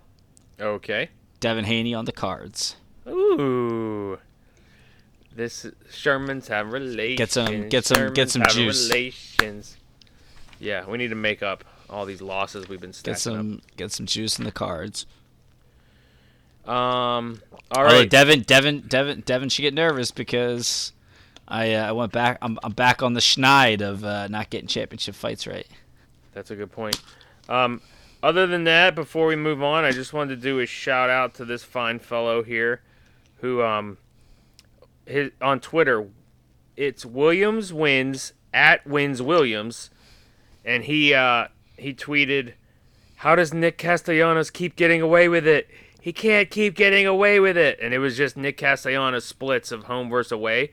His home parks in his career have been the Rockies Stadium and the Red Stadium. So he's been at home. His numbers are awesome, and away his numbers suck. And I was just interacting with him because it was just a great Jesse Pinkman reference. He can't keep getting away with it. Why? So that made me crack up, and I knew you would love that, Drew. So good. He can't keep getting away with it. Anyway, all right, we ready for beer two? Let's roll. All right. Oh, let me assume positions. You ready? Yes, sir. 3, 2, 1. All right. I got a bottle of Trogs Blizzard of Hops. And this thing is 6.4%.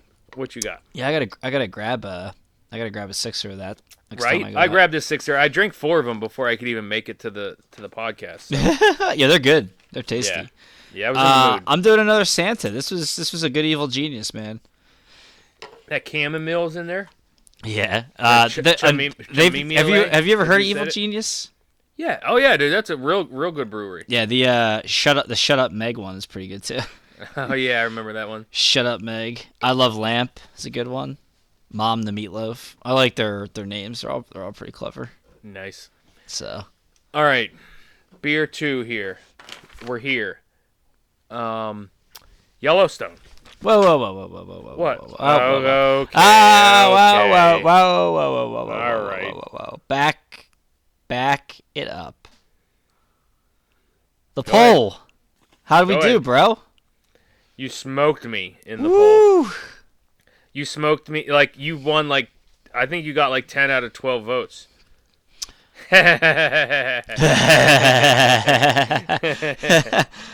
People are probably listening and be like, why do they keep laughing at 10 out of 12? Yeah, because Tio thinks he won 10 out of 12 rounds. Oh, that's great. And he's a loser. Loser. Yeah, everybody I sent the poll to was like, oh, you smoked him this week. It's not even close. So it was, Everybody said that. And this, I'm just going to have to accept that this is just one of those lists where I'm cool and you guys all suck. So I think I think Meet the Parents definitely got me a lot of the overall. your movies were all perfect for our demographic. They were like right in that like 2008 to like 2015. Most people bandwidth. probably have not seen The Great Outdoors. If I had to bet any significant amount of money on, I guarantee you most have not seen that movie. Yeah, I mean, if this was a poll of people like 43 and over, like I would clearly win. And but it's not. I don't know. Yeah. I don't know. I I'll think about the old 96er. Love it. we might have to do a live punishment next week. Yeah? And we might have to. I'll have to think about it. What do you mean by live? Like when you're down here, I might make you do something live. I'll have to videotape we'll have to and post it? Yeah, I'll have to post it. You know? Okay. We'll have to think of something. Might have to maybe I'll have you do the Rikishi butt slap followed by the worm. Oh God. I might do something crazy. So I'll find you a banana hammock. Oh no. It's great. All right. Now on to Yellowstone. The Duttons. What are we, season 4? That was episode 4, right? No, I think it was episode 5. Yeah, it was. Oh, you're right. Yeah, because I keep forgetting week 1 was technically 2 episode weeks. 1 and 2. Yeah, it wasn't a 2-hour premiere. Yeah, so we're not. They go right back to the races. Jamie saw his paternal father's name, and it was the Cellmates, by the way. I went back and I watched the end of I the did week too. before. But it said Cellmates? Yeah, it did. Yeah. Oh, Yeah. I watched it again too, and I couldn't see. Right at the top it said Cellmate history. Okay. So he goes to visit the guy. They do a great job because that's what I do like about the show. Like he asked the question, do you know this man? Did he employ you to set up to organize the Hit on the Duttons? And they don't show it on screen to whether he says yes or no. And then Jamie goes home to what you think is to confront his father. And then the woman, is that the news reporter, the newspaper writer he was dating? Yeah. Yep. She shows up with his kid, and that's kind of where this story ends for the week. So you don't know, they haven't technically revealed whether or not it was his father that set up the assassination attempt. You got to imagine it was. I mean, it'd be kind of, I don't know how they could 180 you on it. I'm pretty sure that's how the Two Beers podcast eventually meets its demise. Is some woman shows up with your kid and just next thing you know, like someone owns all the stock of the Two Beers podcast. The lights get turned out, and we all go home. Oh God, I remember that day. So that's that storyline. Not Jamie. What's the other Casey? kid? Casey's out on the reservation. They've gone to Pappy's house. His kid's not afraid of anything anymore. He's comfortable on the reservation, eating breakfast out of a skillet. Now he's okay now. He's good to go. He doesn't need to hide under the bed. And the wife's happy. Everybody seems happy. So that's, where I guess she's looking at houses. So I guess, at some point he's going to have to choose between, his father and his family living on the ranch versus. Well, he told her, he's like, hey, let's just get away from grandpa's for a little bit and let's just have like our family do our own thing. Yeah. So they're looking at places to rent, like halfway in between, like there's some kind of normal people or something, and they almost didn't just get assassinated. And then there's a tender moment between Tate and his grandfather, and they're like, they kind of give each other the look like, oh, maybe we should just like stay here because Tate has this awesome relationship with his grandparents. Yeah. So that's on our end. You know that if you were having a little bit of anxiety about making an appointment to visit Native American lands, you'd be having a reservation. That's a Brian Regan joke. Any hoodles, I digress. Clever. Then we have Beth Dutton, who has the line of the show, in my personal opinion.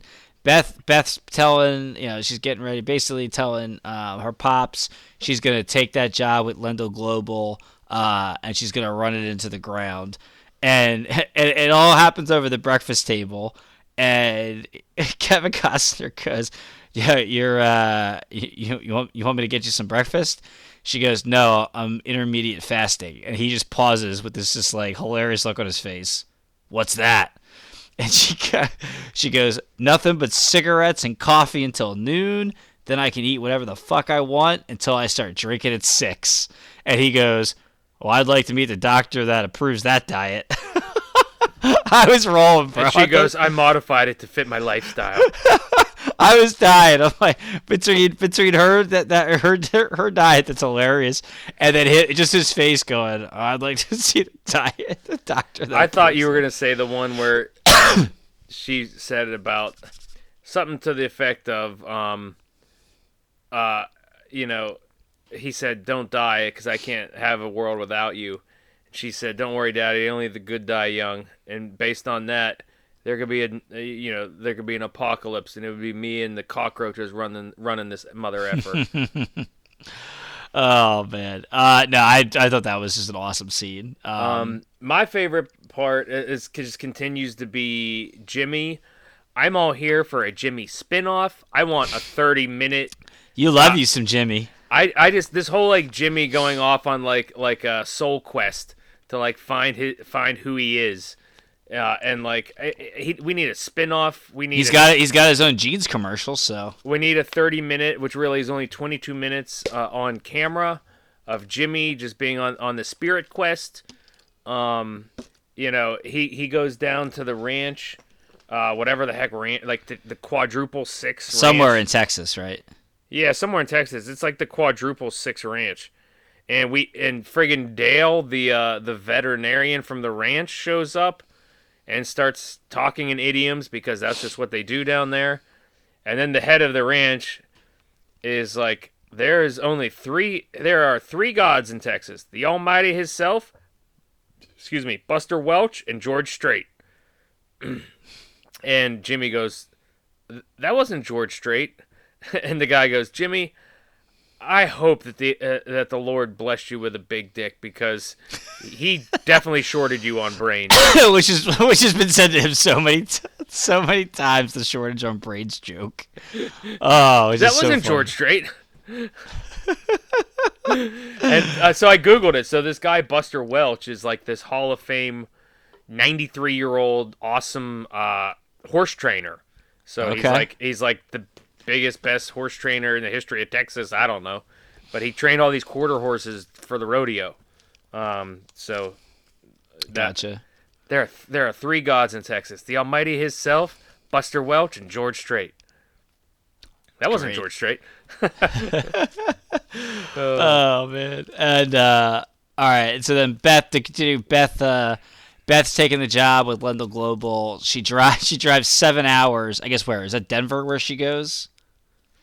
Is that where her old place was? It could have been. I was thinking it was like Wyoming or Jackson Hole, Wyoming. It could be. Or something. So she drives 7 hours to where her old corporate headquarters are, and barges in and basically tells her boss, "Yeah, I'm going to work for these guys." And he goes, "Market equities." It's Lendl Global. Okay. That's right. Yeah, that's what we're calling it. They have their hand in everything. There must be some salary. Nope, no salary, no bonus, no stock options, just your company, and you're fucking fired. And then your energy fires the secretary. Pack this shit up. We're going to Montana. Beth is the best.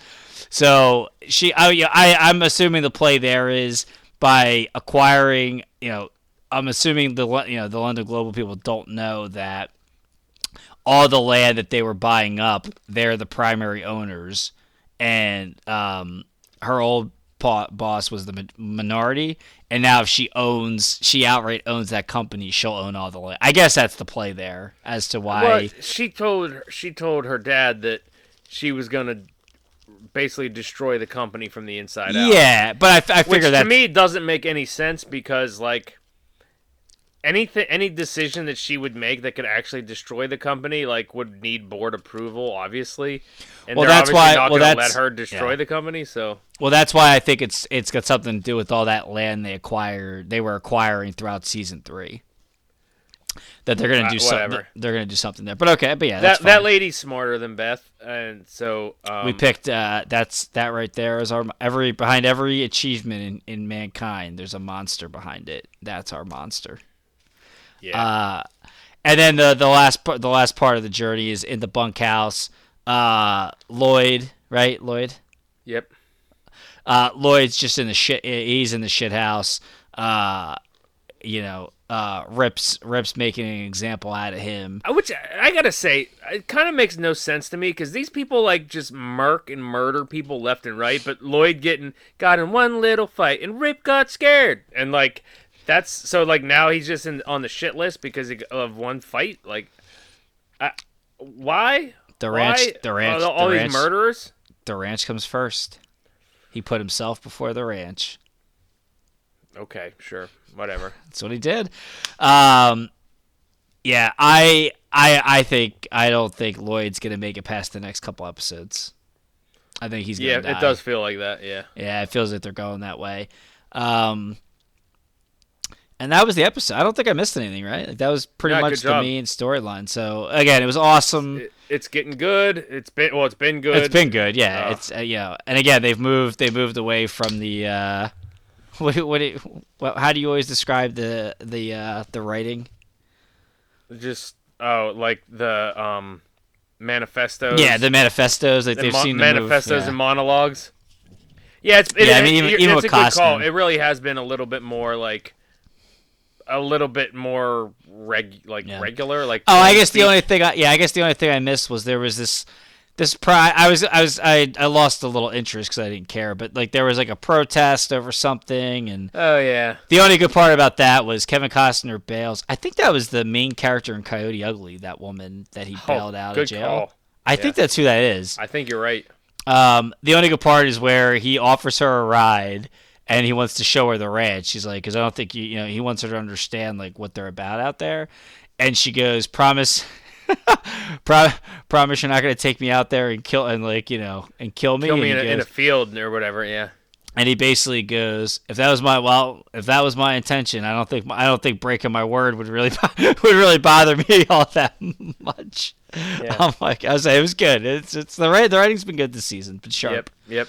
So that's Yellowstone, a great show. Let's diverge and go to bad shows. Okay. So Fear the Walking Dead, we'll start there because it's going to be quick. The season finale is coming up on Sunday. What a shit show. Season, whatever. I've never seen a show like gain momentum and then absolutely squander it as much as this show. They've done it like 5 times over the course of like 7 seasons. It'd be like being on the top of the world and then 13 months later being the laughing stock of the world. Yeah, it would be like thinking that you're doing awesome, like winning 10 rounds out of 12 when really you're just sucking left and right. Oh yeah. Yeah, so this whole season has been the nuclear apocalypse. Yeah, the fallout on top of the zombie apocalypse. The fallout from the nuclear blast. Listen, somehow all these people who had no idea that nukes were going to be launched all managed to find radiation protective clothing, Geiger counters, gas masks. They all know apparently how to exactly where all these things are located. They know where it all is. They all know how to read the winds. Read the wind, like the wind's blowing. The wind's moving direction. We can take our masks off. That should take the radiation 4 miles. Okay.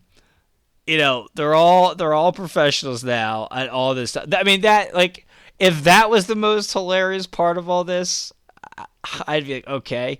Strand's out there running an Airbnb by literally a few miles outside the city where the blast was. He's like right outside the radius of where the nuclear stuff is, and instead of keep going, he decided, nah, let me just stop right here on the edge of the radiation. That way I can make runs back into the radiation when I feel like it, and then come back out. So I guess, but again, like there's no wind blowing over there in that building's area. Yeah, so that's absurd.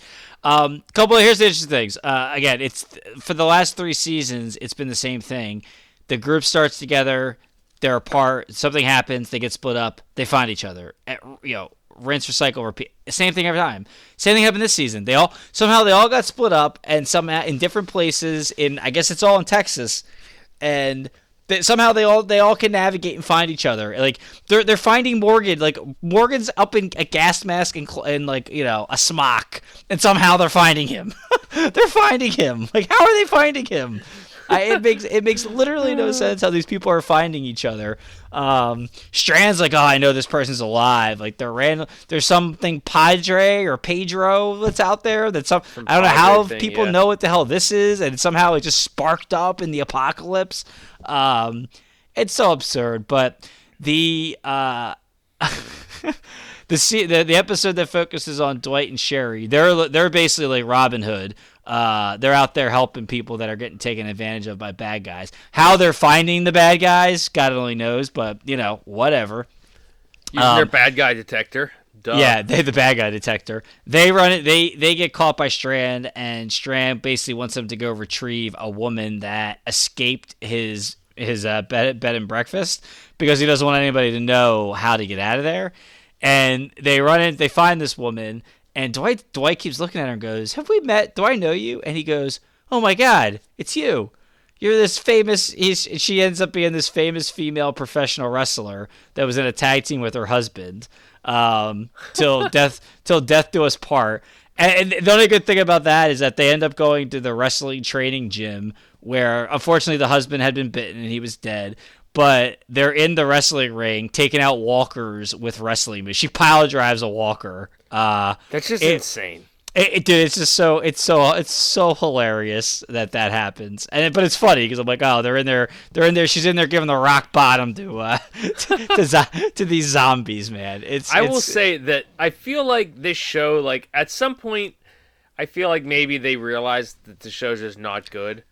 And so they just decided to do every ridiculous thing possible. Which leads me to the only other good part was Al's episode, which was Al. She after she called the CRM pilot that she met, who came and saved like 5 or 6 of them. She apparently it was a lot of flashbacks. She apparently was shacked up with her for a couple months, and then decided that she couldn't go with her because she had to chase stories, which, what? Yeah, that was a few seasons back, remember?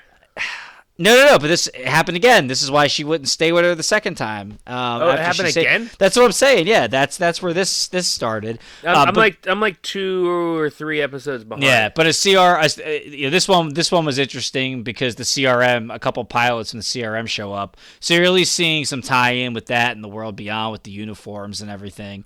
And then that's why I thought you were caught up. So that's why I sent you that GIF of Burgundy jumping in the pool saying cannonball, because she kills 2 of them with a cannon from like 1776, and it completely one of the best kills of ever in Walking Dead history. Well, I was about to say this show has had the craziest zombie like skits and zombie like scan what's the word I'm looking for, but like the I don't know, the kills and just the crazy like ways that they handle zombies and stuff. And like Dakota, when she got scorched by the nuke and turned into a pillar of ash. Oh yeah, that's awesome. That was insane. Like they do the craziest stunts with zombies in this show. I feel like this show, the legacy of Fear the Walking Dead is going to be just like the craziness of it. Like Nicotera's awesomeness. Remember like when they had John Dory with the sword and the trick shot, and it split the bullet in half and killed both zombies with one shot. Like there's just so like the whole thing with the hotel was like really cool and crazy. Remember when they did like way back in season 2 when they did the exchange, or maybe it was season 1? No, season 2. No, it was season 2. Yeah. When they did the exchange with the hood over the zombie, and then like with the island where they killed off that family, and like there's just so many like weird, like crazy, like the whole thing with the where Alicia in the underground bunker where they lost air, but she somehow was the only one to have enough air to survive. Yeah. Like there's so much craziness. Then they just keep ramping it up. Like the plot absolutely sucks, but they just keep. It's so bad. And then this past week, the plot was like these random people that I guess Morgan and Grace found. They're working with them. They trick Victor into letting Morgan in the Airbnb. He poisons him. He survives, but then he finds out, and he's going to throw Morgan off the building. And then Grace bargains for his life. And then the whole time, these people they built a catapult, and they're catapulting walkers into the building. And apparently there was a nuke that didn't go off that I guess they've broken apart, and they've put them, they've opened up walkers and stitched them back together with pieces of the nuke.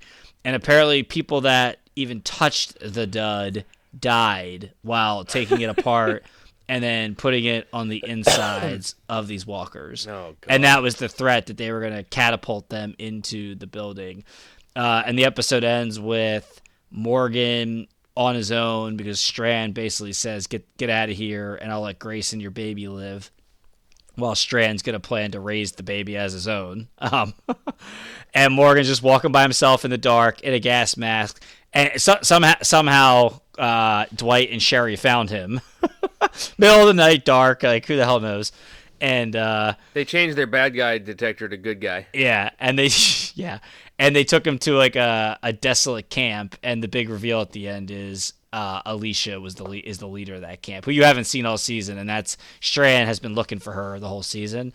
So she comes out, and she's about to tell Morgan why she needs him. Three of the walkers with the stuff with the nuke inside their belly somehow made their way to that camp, and Morgan's yelling, "Don't shoot, don't shoot," and somebody decides like literally like 5 seconds after he says it, shoots the walkers and blows up, and you just see their blood starting to spray towards them, so they gotta like run away because they're infected apparently.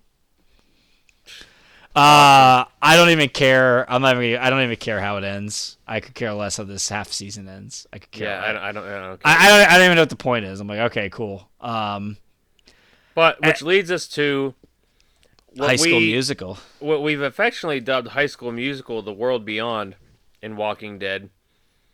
I mean, at the time, we're like, why do we need a second spinoff? Like, what's this all about? It was not good in season 1.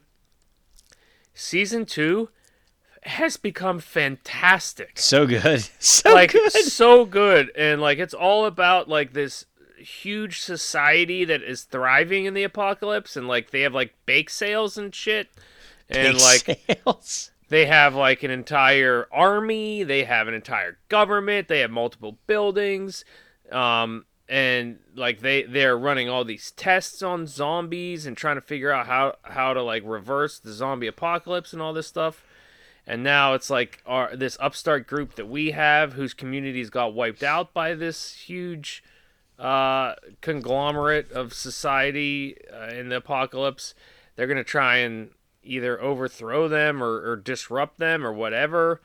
It's a whole inside job, and daughters turning against mothers, and Jadis is there. All of a sudden we get Trash Lady Jadis back, who has this terrible haircut but somehow is still moderately maybe kind of sexy. Oh yeah.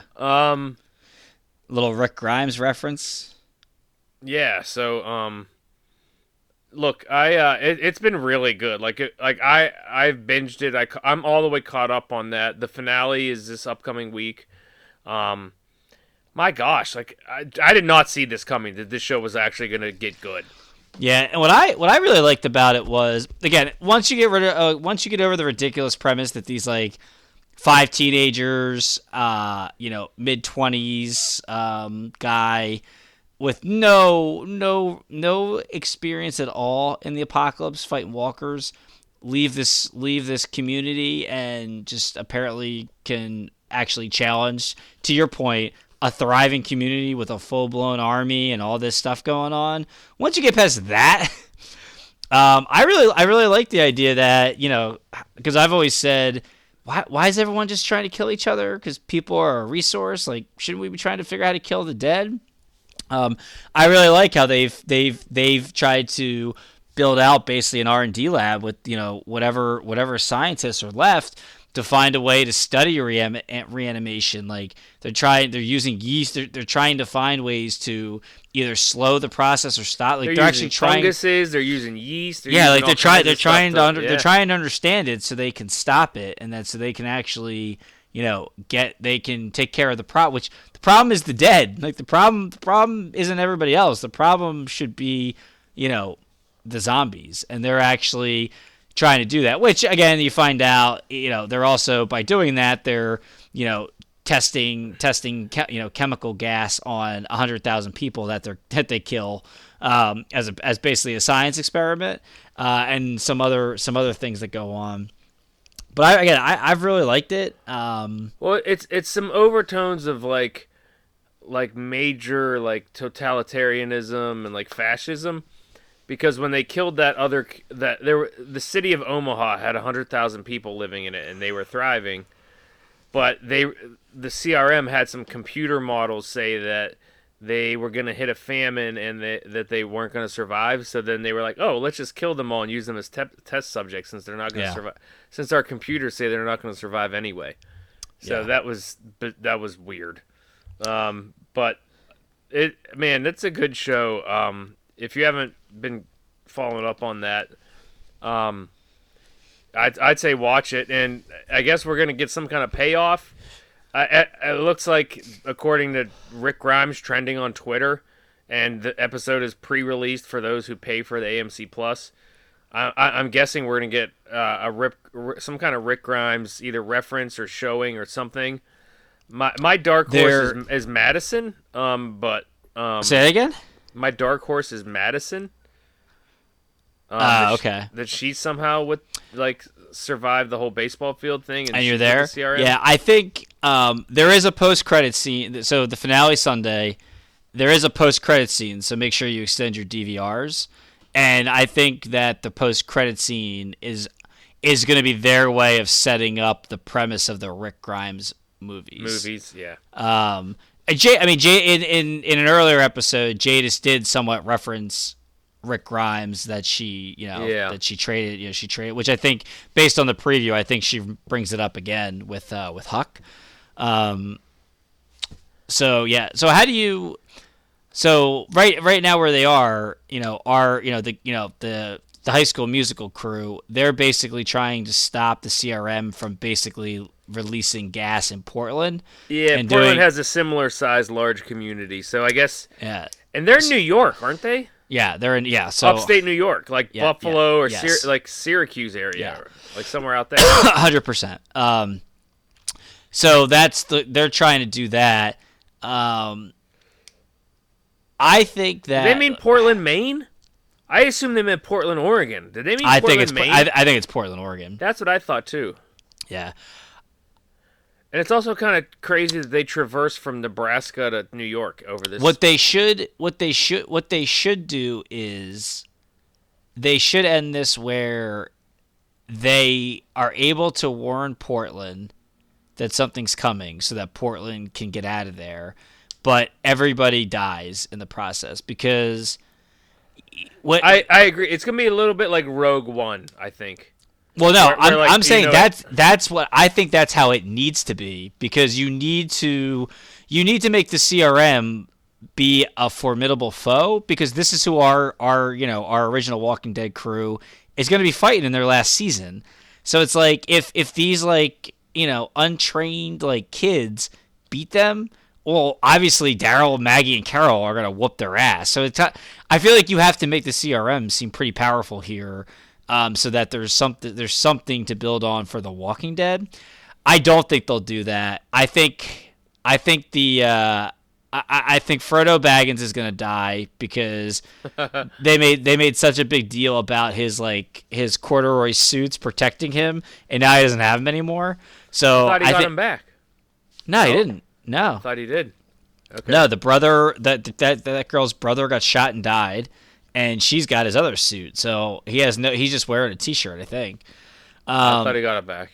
Anyway. So I think he dies, and I'm gonna say Huck dies.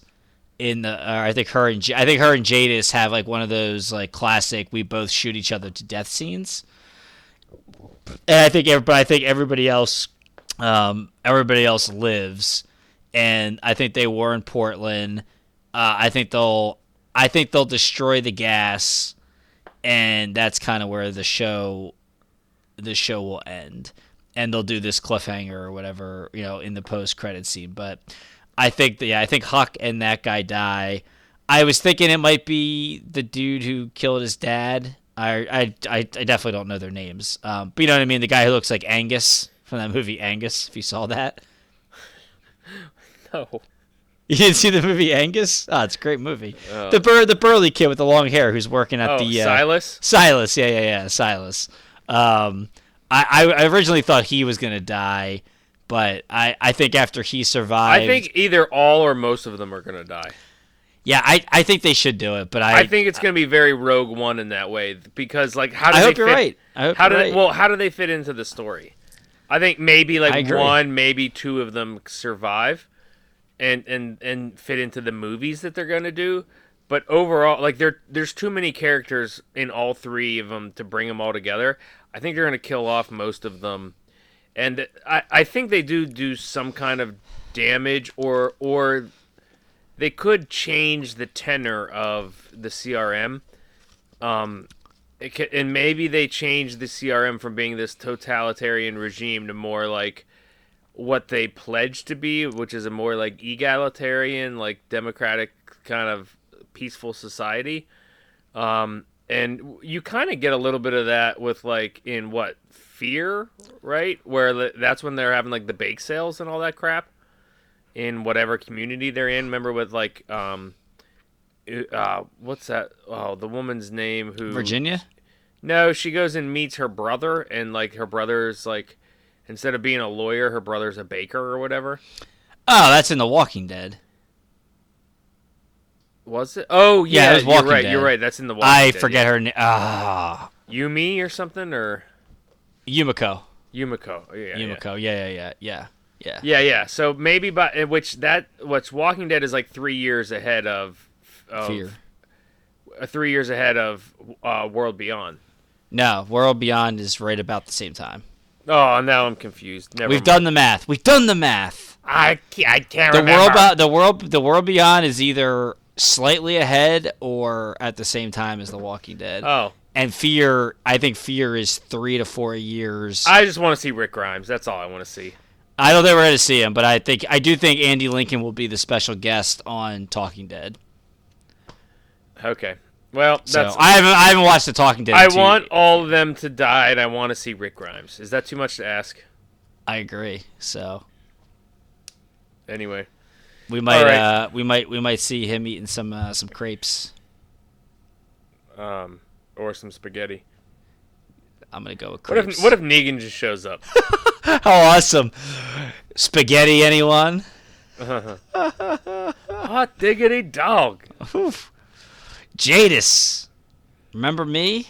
But I meant to bring that up, by the way, when Jennifer turned on Jadis, and I was like, "Look how the turn's tabled," and my wife's like, "Don't you mean look how the tables turn?" And I'm like, "Yeah, it's a joke."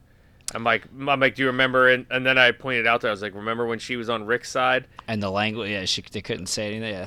Yeah. And then all of a sudden she turned and she was on Negan's side. Yeah, and she was quoting Negan. People are a resource. Oh, I didn't even realize that. Yeah. I just kept, you know what? I was probably distracted by thinking of her telling Rick, after this, I lay with you. And he's like, no. Cool. All right, man. Well, Drew, what an action-packed episode. The rant episode. This was a lot of fun, brother, and I can't wait till next week. We got even more craziness to come. Our world expands. We got fun stuff on the way, and after we got one more episode to go. Next week is the Lomachenko preview. Lomachenko. Hey, and then we just so much action in December here. So much action, but. Yeah, I'm pumped for it, Broham. I'd say this was probably a 10 out of 12 episode.